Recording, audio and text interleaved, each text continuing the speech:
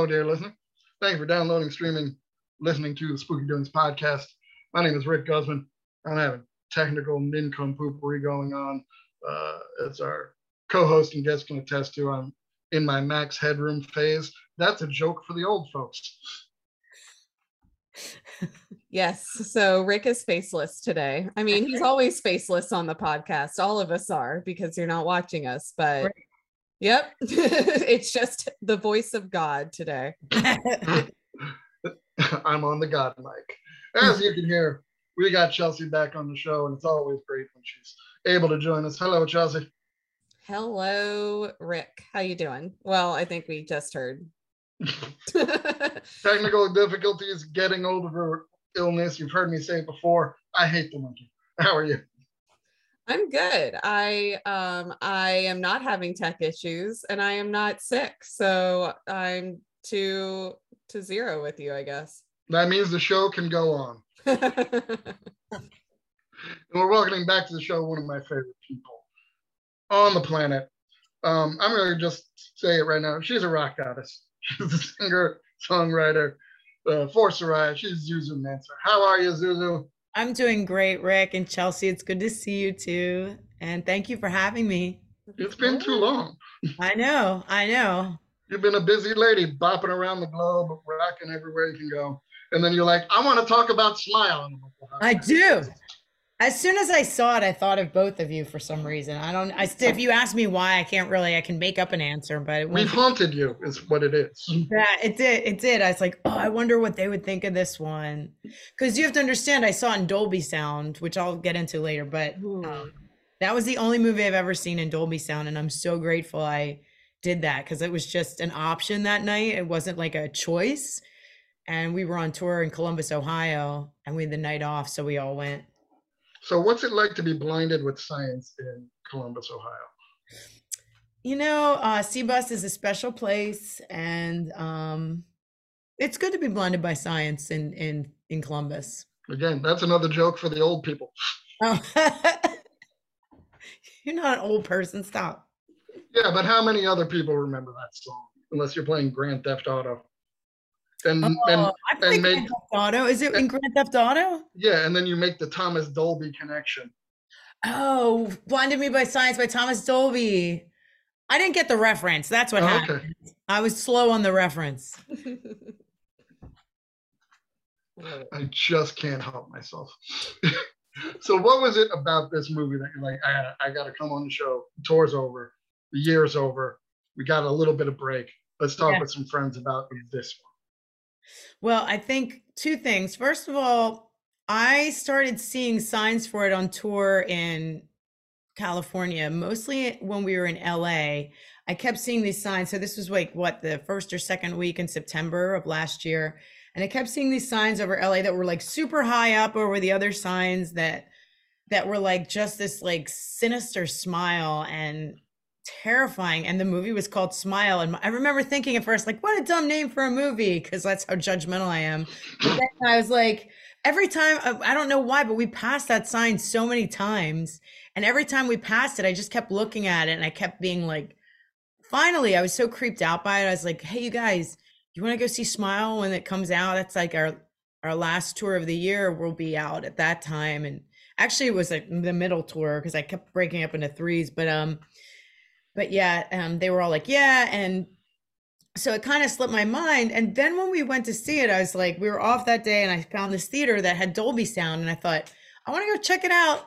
So, because, you know, I really pay attention to the music in movies, probably because I am into music, but like just how the music adds to like the whole energy of it. And especially a horror movie. Like if I went to a whole like explanation by this guy of an orchestra of the Psycho soundtrack, you know, because like that, it really affects especially horror.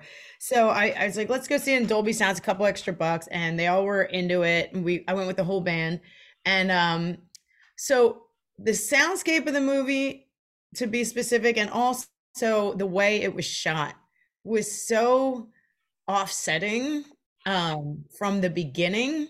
I guess the best example I could give is the one shot that completely goes upside down before anything really happens. I mean, something happened before that, but not to the effect that you understood the depth of why it happened. It's just how like kind of like there was like a lot of metaphor in the filming of it as well. I really love the way it was filmed. I watched it again just to like review because it's been since October since I've seen it. So I did too. Got to refresh yourself. yeah, I'm totally refreshed. And I was like, man, the way it was shot, the storyline, but I still think the soundscape and the way it was shot was like the most, it really made you jump like so many times, and it was horrific. Like it just walked a line with some of the scenes to being where it was, for me, a little intolerable, but like it wasn't like it, but it was the way, it was the context of the story where some of these things happened. You know, like even the very first scene. Am I allowed to like spoiler alert? We're gonna spoil the fuck out of it. Okay, and cool. It's been out a while. So the very first death, right, where the girl like slices her face and then goes to, I couldn't watch that because like, you know, I'm a throat person. I don't like throat deaths, which is a weird thing to call it. But once she got past a certain point, I was like, done watching. Well, you mentioned before we started recording that you were watching Friday the 13th in the theater yesterday. So that brings it all kind of full circle. Because when Chelsea and I saw this in the theater, she let me know that the lead actress, Sosie Bacon, is the daughter of Kevin Bacon. And you saw him get an arrow through his throat in the movie yesterday. So it all comes together. You will never be free of throat deaths. It's funny you bring that up because I went with Travis and Brianna, who are both in my band, and I texted them. I was like, do you realize they were all throat deaths in that movie? Like I couldn't watch it, and like I could watch it, but then I was like, you know, as soon as the throat thing happened, I'd be like, nope. Like the one twist, I was like, and Travis, I think, wrote back, not all of them. There was an axe to the head, and you know, he had to go into specifics of what but I said generally a lot of throat deaths in Friday the 13th. As a singer, anytime you hit this part of the throat, to me, it's so unprotected, and I get freaked out by it. And that's the only reasoning I can think is because I'm a singer. Because otherwise, I don't know why I'm terrified of throat deaths. But you can decapitate somebody, I don't mind that. But don't go right for the throat. Like don't. Ugh. Anyway, it's you got to be creative with your kills. And in watching this movie again. I like how right by the beginning, when Sosie's character meets with her boss, played by Cal Penn, who kind of tells her, you know, go home, take a rest. You're working too hard. And she's about to leave. She leaves her office. Her phone rings. There's that close-up of the phone. And she comes back in and picks it up. She could have been scot-free if she just... Listeners, you can't always grind yourself to death. You need to take some self-care, and that's the way you avoid these fucking, I don't even know what you'd call the demon in this. Yeah, I think too, you were talking about the shot of the phone and when she answered it. And if you remember right before that, the doctor had asked her, like, were you here last night? I don't know why I remember this, by the way. But were you here something about were you here last night or did you leave right at the end of the workday? And then it's like her leaving the office, right? Do you remember this? She's leaving, and then there's a shot. It goes close up on the phone, and it's ringing, and there's like all of a sudden there's some light on the desk. Like I see it very visually, and she comes in, and I mean, I couldn't tell if it was the next morning or if it was the same night.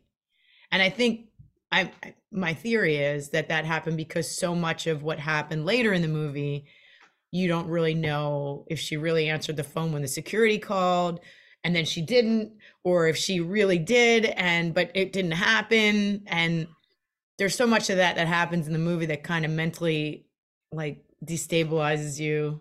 Like me watching it, I'm like, well, did she answer it really or not, or is she just imagining that? Like, is she having a mental breakdown, or is she really being haunted? You know what I mean? Go ahead.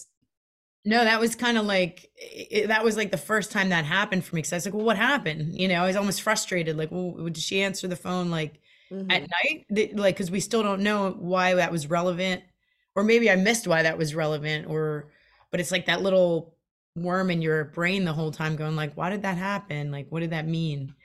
Yeah, there was one post I saw the other day because I rewatched it this past week to refresh my memory, but I've only seen it twice and I didn't notice this either times. I think it was her boyfriend texting, who was probably one of the most useless people to ever exist. I'll just go ahead and say that. Don't like that guy. Yeah. Yeah, in one of the shots of the text, as you know, you have that little circle at the top if you have a face or a picture for that person. Right. So if you have a face. If you have a face. Most people don't, but it's good. Right? Sometimes you just don't have a face. But if you have a profile picture for someone assigned on your phone, you know, that face pops up and it's just a picture of him.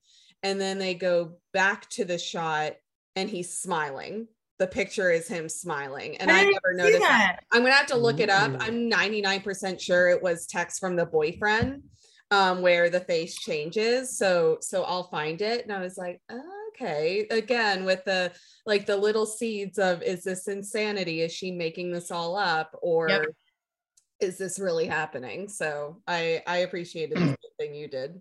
I did not notice that. So yeah, as you said, Lauren Weaver, who's played by Caitlin Stacey, comes in. She's complaining about seeing this entity. It's a mental hospital, so clearly Rose, is played by Sosie Bacon, is trying to ascertain what kind of ailment there is. And all of a sudden, Laura just freaks the fuck out, starts screaming, everything's calm, and then there's that smile. And here's the thing that's weird, but I love it, is that how do you get someone, anyone, any actor to portray a really malevolent smile? Because, you know, you get a smile, you're trying to convey something with your face of friendliness, happiness, welcoming, but to do it in such a manner that just, it screams malevolence.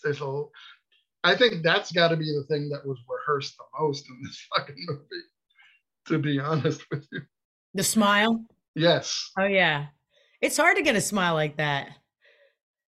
You know, I mean, I think too, like what I liked about the movie, kind of like going back to that first question, was also that not only with the smile, which was obviously the main thing, but like throughout, if you look at the settings of the rooms, there's like this vibe of safety.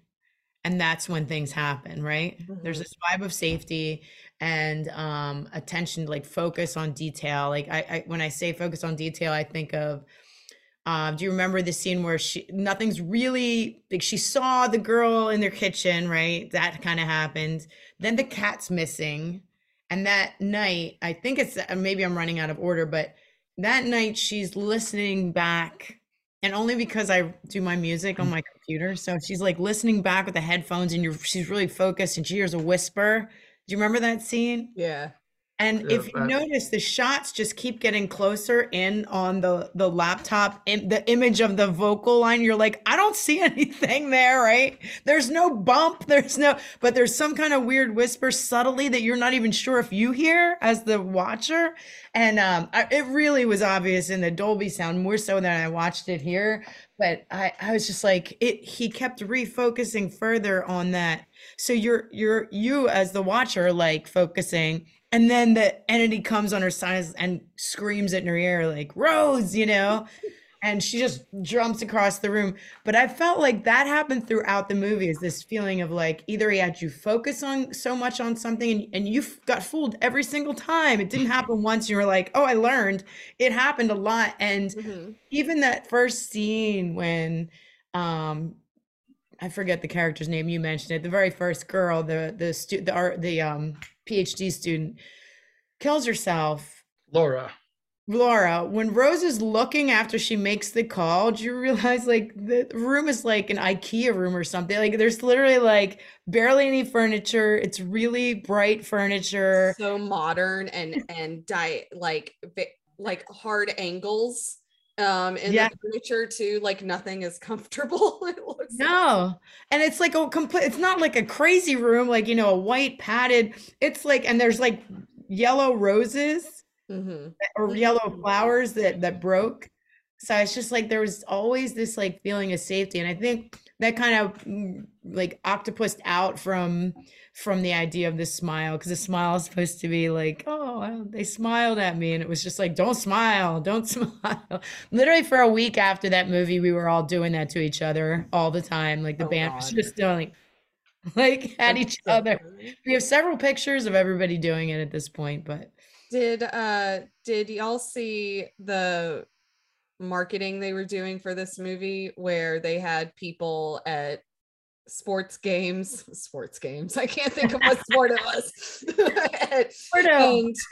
and on like ABC News or Good Morning America, like, you know, that famous window in Times Square where people are out there with their posters. There were people there that were doing the smile. I think this movie and Megan have done such a great job in out of the box marketing, and very taking advantage of the type of world we live in where things go viral, things are made for TikTok. Like that's just the world that we live in, and that's the future generations. And I think those two movies did a really great job of making those viral moments where even if you don't see a trailer for the movie, you're like, what the hell is this about it? Yeah. So I thought so too. I agree. I thought it was really, really well done. Mm-hmm. So after Laura dies, we find out, got to give a statement to the police. And that's where we see Joel, played by horror luminary Kyle Gallner, as a detective, comes in answering questions. And then you find out later, he and Rose kind of had a relationship. Clearly, it didn't end well, as she's now engaged to Trevor, who I know is A-Train from The Boys, played by Jesse Usher. And things are weird. You can see that Rose has some family issues. She doesn't like her sister. I can relate. and things get weird. Now I remember the scene where after the alarm goes off in Rose's place and she gets the call that's not actually from security, and then the cops show up and then she's looking for her cat and she can't feed the cat. And I know automatically what's going to happen. But what I'm still baffled by is why Chelsea didn't know at the nephew's birthday party that the cat absolutely was going to be in the present box. I mean, to give myself a little bit of credit, yeah, because I realized there were other people I was talking to who watched the movie, and I said, I knew the cat was dead. Like, cat's a goner, but I just didn't put two and two together, and that it was going to be in the birthday gift box. I will say, backtracking a little bit, talking about theater experience, as Rick knows, I didn't particularly enjoy our theater experience of this movie. I'm definitely spoiled when it comes to going to places like Alamo or Nighthawk, or movies where the audience is not texting and talking. Where people know when to shut the fuck up. Exactly. And so I get like my anxiety is pretty well medicated, but I do get kind of overstimulated sometimes when various very contrasting situations are happening in front of me. And I was feeling anxious from the movie already, because the movie is anxiety within 2 hours. Like that's what it is, and that's what it's meant to do. So you're feeling dread and anxiety. And the audience, it was not a good theater audience. Like everybody was kind of whispering and talking. The people next to me were consistently talking. They even left before the movie ended, and I thought that was just fascinating. But I was getting so anxious from it. And usually I don't have a problem telling people to shut the fuck up, but for some reason, my anxiety was just almost crippling in a way, like that I couldn't. I was just like, I just want to get through this movie. Like I was like, this is so annoying.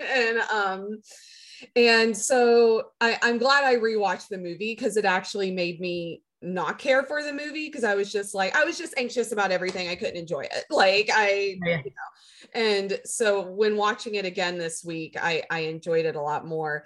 But I will say, I feel like maybe that took me out of situations where I wasn't putting like 2 + 2 = 4. Because when I watched it again, I was like, yeah, okay, sequence of events. It makes sense that the cat was in the box, but I was taken aback by it. I knew the cat was dead, but when that boy pulls out a dead cat, I was like, no. So. Yeah, that's what I thought when he pulled it out. Like these are the things that I mean, that it's like just slightly, it's like walking that line between making me like be so disgusted, I guess, that it's like, but it's like really close to it. And I don't know like if that was intended with the director or not. But I can tell you that I was like, why is he pulling it out of the bot? Like, why didn't they do a shot on the bot? Like, I just think that way. But when he pulled it out, it's like, that's even more creepy. Yeah. And then I remember in the theater, it's funny, Chelsea, because you said how anxiety producing it was. We were in a theater with just the 5 of us. It was me, Travis, Brianna, Chris, and Mike. And we were watching it, and it was funny because we all know kind of our reactions, except the new guy, Mike, who was like laughing every time he was terrified, which was really funny.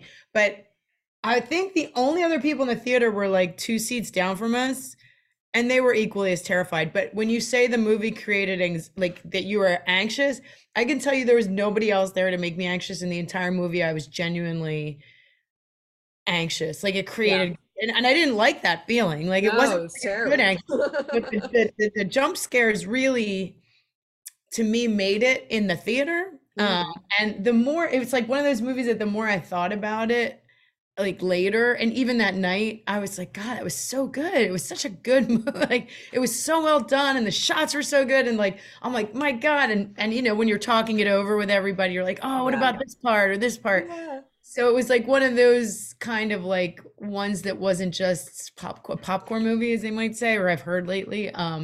It was like really, really, really like, I was like, I haven't had an emotional experience like that in a movie probably ever.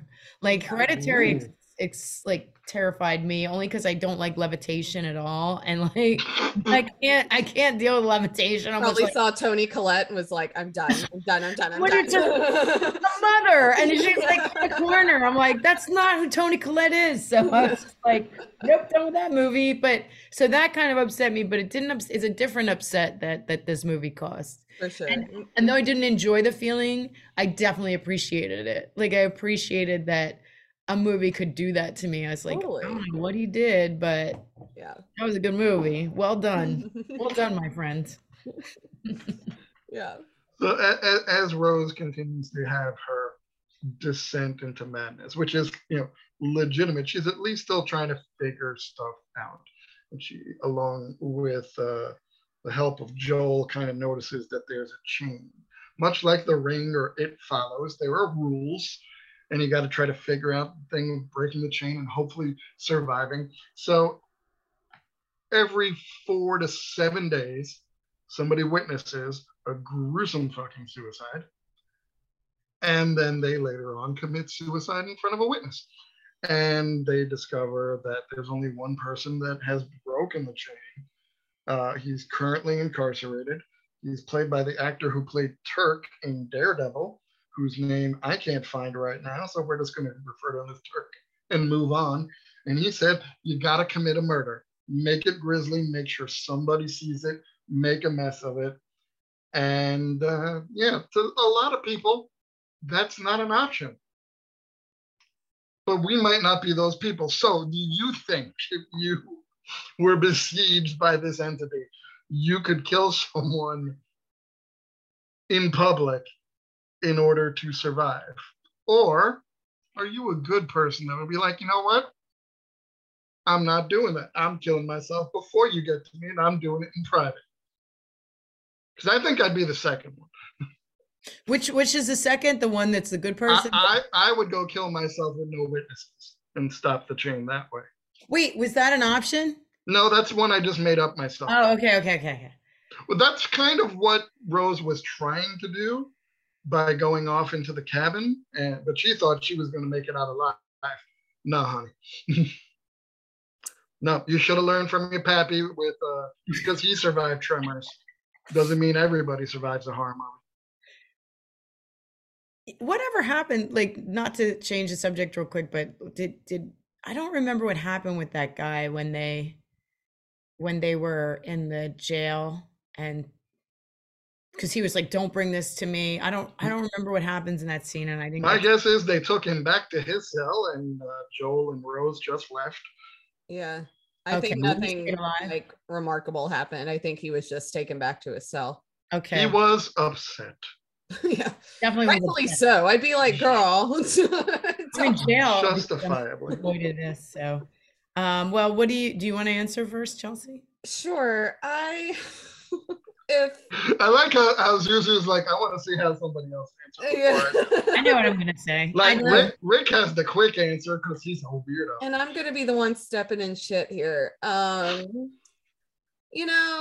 There's some factors. If it was someone who is absolutely terrible and they're a murderer, or they have done like sexual assault, or they have done unspeakable things, I think I could hypothetically, because we're being recorded, hypothetically, allegedly, figuratively, maybe kill that person. If I just knew. I don't know if I would ever, I don't know. It's a lot to kill yourself, and we're about to get so deep. I don't know if I'd do what you did, Rick, and just make sure. I'd almost do the wait and see approach, and then maybe that keeps the chain going, because I'm like, maybe I just won't. But I don't know. I feel like maybe I would allegedly, hypothetically commit the murder if it was someone who was like atrocious. I've resigned myself to the role in the horror movie of I sacrifice myself for the greater good. It's what we do. There's a board game called Ravine that we've played a few times, ZouZou, where a group has a plane crash and everyone has to band together to survive. And I'm usually the one taking the chances and scavenging for food, while someone else who's a host of this podcast is like, you know what? I don't feel like scavenging right now. Like the mouthy one on Yellow Jackets. Like the mouthy one. I'm just saying, when all of you are like, you got to do it, it makes me not want to do it. I'm like, well, then fine. Defiant. You're alive. Yeah.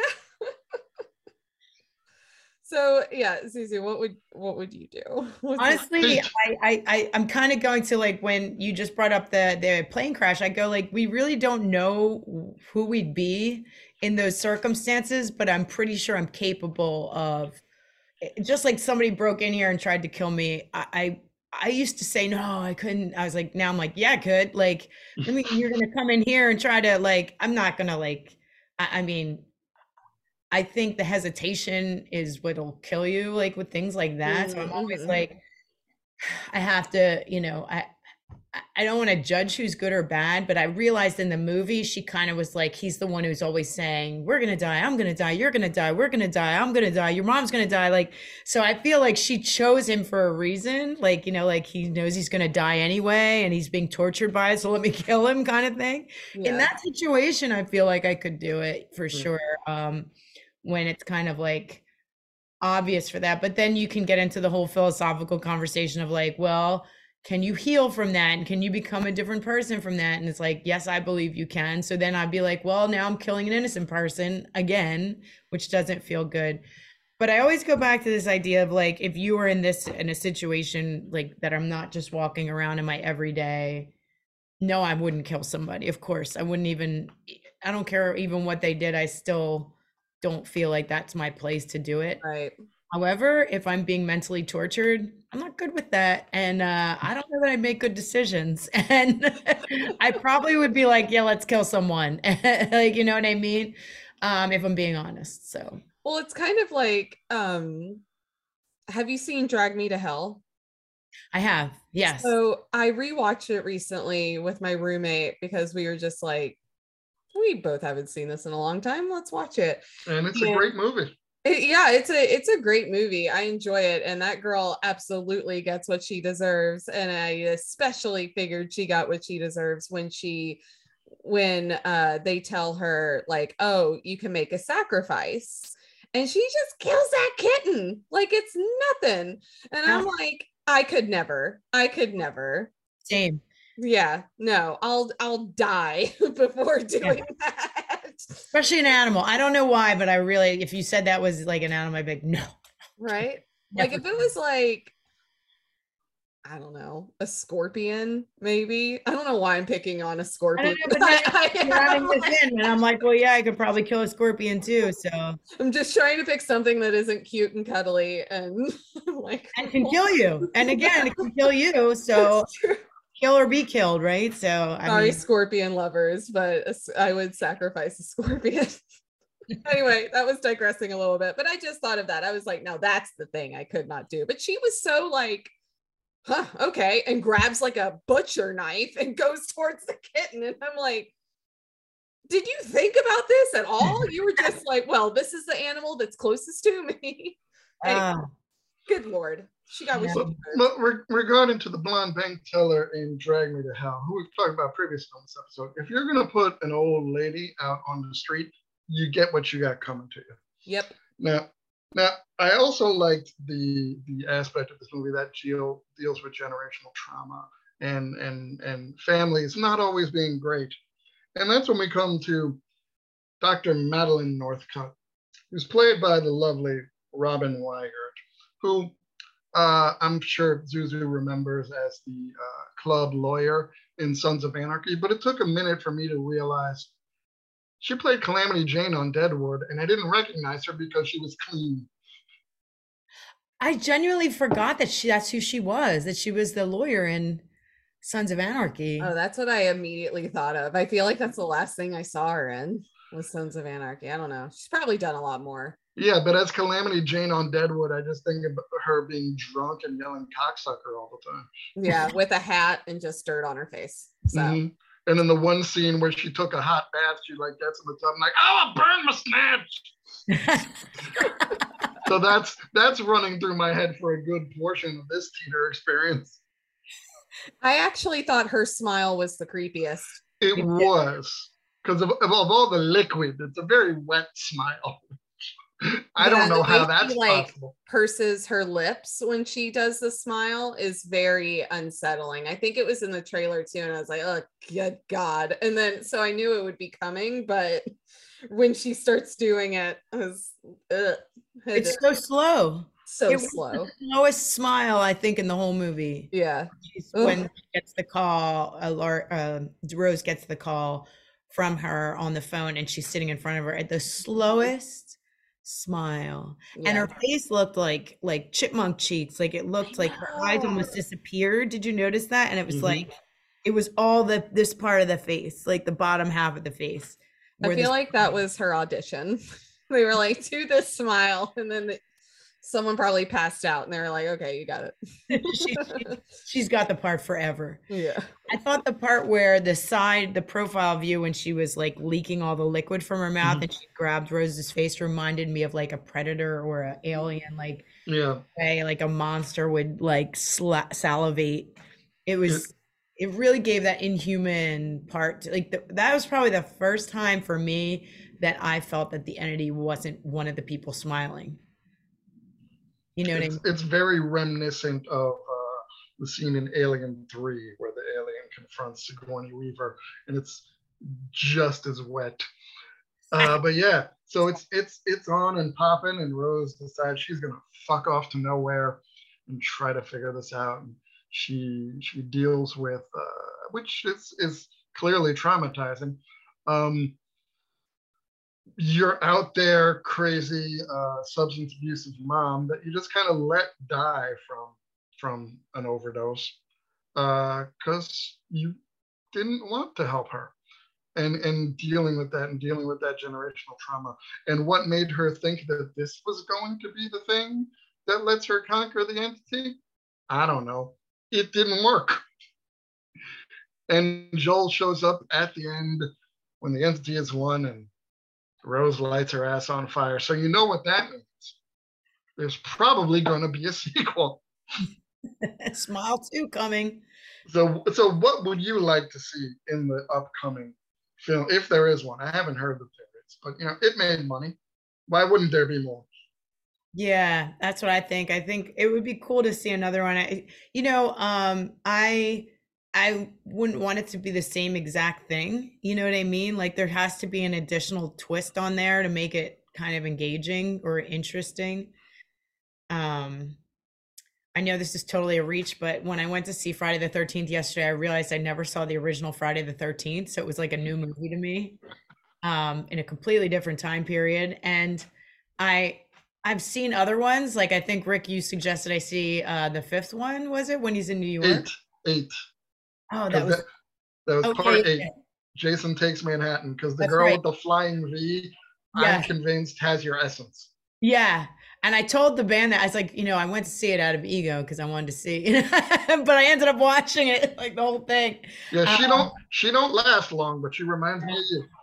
She definitely, thank you. Actually, of course, she doesn't last long. She should have lasted. But yeah, I think like there has to be like either. I don't think in this type of movie, like just a different setting or a different set of characters, it needs to have some other twist. Because I mean, it's cool. But I mean, I think, I don't know what I want to see. I think I feel like I want some resolution as to like what's happening and why, like as to where it started and why it's happening, maybe would be cool. I still don't want there to be a resolution at the end. I think that's what makes some things so creepy is there's no like calming hug at the end of the movie. Like, it's like, no, this is really the brutal aspect of life. And, but yeah, I think I'd like to know where it started and why it started. Or maybe just where it started would be an interesting story because then I can figure out my own reasons as to why it started.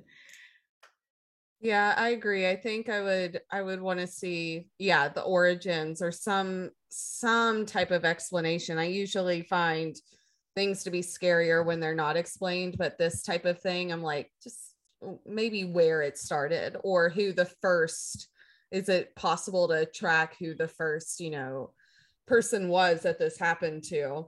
That would be really interesting. I think that's the biggest thing I would want to see. Definitely not a repetition of like the pacing and such. I don't know if there needs to be a generational trauma aspect to it again, because it works really well in this one, especially when at first you may just assume, oh, she just saw her mom die. But then when you realize, oh, which I mean, you can't really blame a kid, obviously. But the mother was saying, help me or call someone. I can't remember. And she didn't. Like, that's a whole other thing. Yeah. So I think, some type of explanation. It would be great if Kyle Gallner was the one who was the lead for it. So maybe it takes place like directly after what happened. As frustrated as I was, as I'm sure everybody was, I was like, turn around. Just turn around. Just don't watch it. And I know that's easier to like say and such. It's a simplification for sure, but I think everybody was like, turn around. I agree. You gotta have some answers, but too many answers make it less scary. Yeah. So not too many answers, just some type of, something to show more history of it. Something. I think so. Of a lot of something. Since we last spoke to you, you put out another album. Oh yes, we did. And toured on it. It's called Bloom, and it's fucking fantastic. Thank you. I'm glad you like it. I'm glad you like. I'm like waiting. I always say this to Travis when we're writing. I'm like, man, we're gonna put one out. People are gonna hate it, and I'm just waiting for that one to happen. And so far, so good. We're a few in now. I mean, cool. It's 3 in, but we did like 3 before that, I think. So we're like 6 in now. I'm like, so far, so good. We keep putting something out that, especially like people that like you guys know our stuff from a while now. So that is where we really look to see because somebody new doesn't have the backstory kind of and the music backstory. So we're always trying to keep I don't think we're actively trying to keep them. Anyway, I don't know what I'm talking about. Anyway, I'm glad you like the album. I'm really happy it finally released. It took a year to release because of the vinyl, back order of like when everybody came out of quarantine, everybody released everything. And Yeah.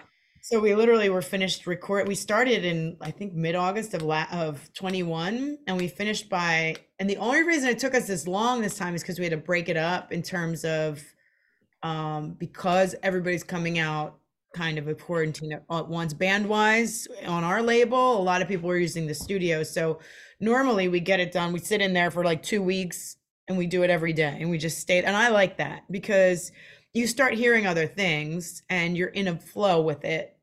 But this time we did it over so it started mid-August and we finished by like late October.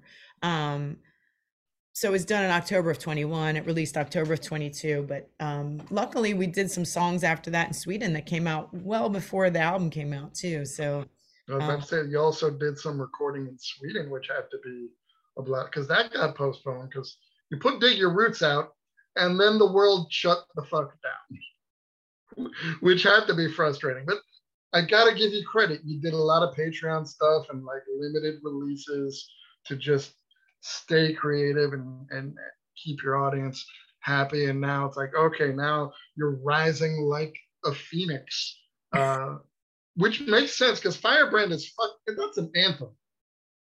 You like it? That's Yeah. actually, that wasn't written by us at all. That was written by ZouZou. So the whole reason we even when we went to Sweden, we were going to tour.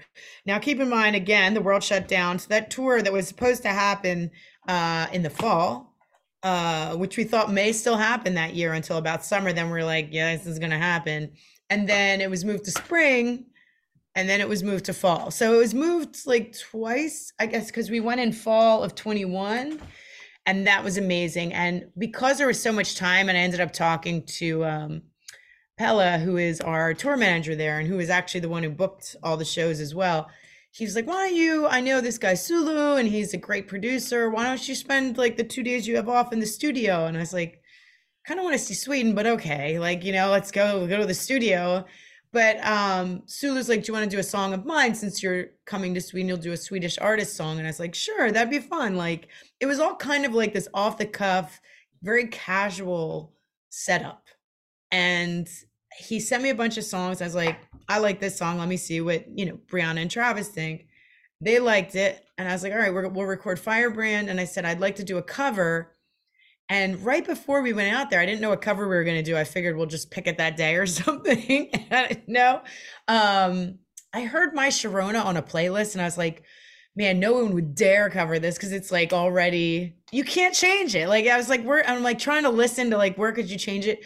But it made me so happy to hear it. I was like, we should cover this song. Because I think Travis had just shared with me Tropical Fuckstorm's cover of the Bee Gees. I just like the name Tropical Fuckstorm. Yeah, well, I was just like, who now? And he's like, Tropical Fuckstorm. I'm like, okay. Of course. But it was they're like electric machine gun tits. Everybody knows them. Like, I didn't know what that was. So he played it for me and I was like, they just did it just like the Bee Gees song, but they just added their own, like, themselves to it. Like they just threw themselves into the song. The solo is like a little like it's kind of almost like sarcastic, I guess, towards that what would be a solo there. But so it had a vibe to it, and I was like, we should just do it like that. So when we went to Sweden, we did, and Sulu just, he produced both songs, and we were really happy with how they came out. Firebrand I loved because, yeah, exactly the same thing. It was very anthem-like and what it was about. And I never really heard, or at least that I could remember, anybody calling like somebody a firebrand. I'm like, that's such a rare word, So it's so funny that a Swedish guy would write a song called Firebrand. I was like, that's not really a word I hear in common language. So I thought that's pretty cool. Like, so yeah, so that's why we did it. And it was really fun and easy to do. And I kind of think we were all at this state when we recorded too. We were so relaxed because we literally just finished recording the B-side to the single, Do Do Do Do Do Heartbreaker. like the day before we flew out to Sweden. So we were like a big collective, it's done. It's finally done. We weren't sure if it was going to be done. Because it's like Steven walks in and you don't know how many days that's going to last. You know what I mean? And so it's, but yeah, it was fun and it was really nice. I knew I was like 2022 is going to be like lots of releases, like lots of music out from Soraya. And then we're going to have to sit back and write again. But I think this year we're going to release some things that are just independent, like old. We found all sorts of things like radio interviews, radio performances. I was like, that'd be a really cool thing to release. Plus, we also recorded a couple more songs in Sweden with Zulu again last June that we haven't released yet. So I was like, maybe this is the year to write and maybe release a single or at least release the unreleased stuff and then maybe some stuff. And it's the 15th anniversary for Shed the Skin, so we're going to release that as well later. Yeah. And just yesterday, I believe, I might be incorrect because I was feverish and hazy. You announced your spring tour dates. Yes. Yeah. So on March 24th, Chelsea, we're going. It's a Friday. I think it's Berlin under A. Yes, New York City. That's where we'll be. That is where we'll be. And you can go to SorayaRocks.com if I'm not mistaken, get all that information. Soraya.com/tour, I think. Soraya.com. So actually go to Soraya.com because I'm not sure if it's still /tour or not, but you'll see the tour link. I should know these things. We're gonna put all You're not the one going on there buying tickets. So. I don't even know. It's updated. I do know that because I did that yesterday. Because I was like, those dates aren't happening anymore. We should probably take them down. So that's awesome. But they're up to date now. And the tour poster, I couldn't wait to share the tour poster even more than the dates, which is weird. But that is weird. So it's so pretty though. I love it. There's a whole story behind both the last two posters. So I'm finally going to tell the story in a post closer to the first show, I think. All right, cool. So that's a little teaser. But yeah, so if I'm not working and if Chelsea's not exhausted, we're going to be there right up front for some hot, sweaty rock and roll. Oh, that's what you get. I put it on my calendar. I will be there. That's right. I'm becoming a calendar person because I'm not an organized person. So I'm starting to put things on a calendar. Smart. Yeah, right. It took me 31 years to think maybe I should start putting things on a calendar. It be that way sometimes. So ZouZou, tell the people where they can find you if they want to find you. If they want to find us, they can check us out on Soraya.com. Has all like the tour dates, and I'm actually going to update that later this month, so that'll be really updated if you want to hit it in February.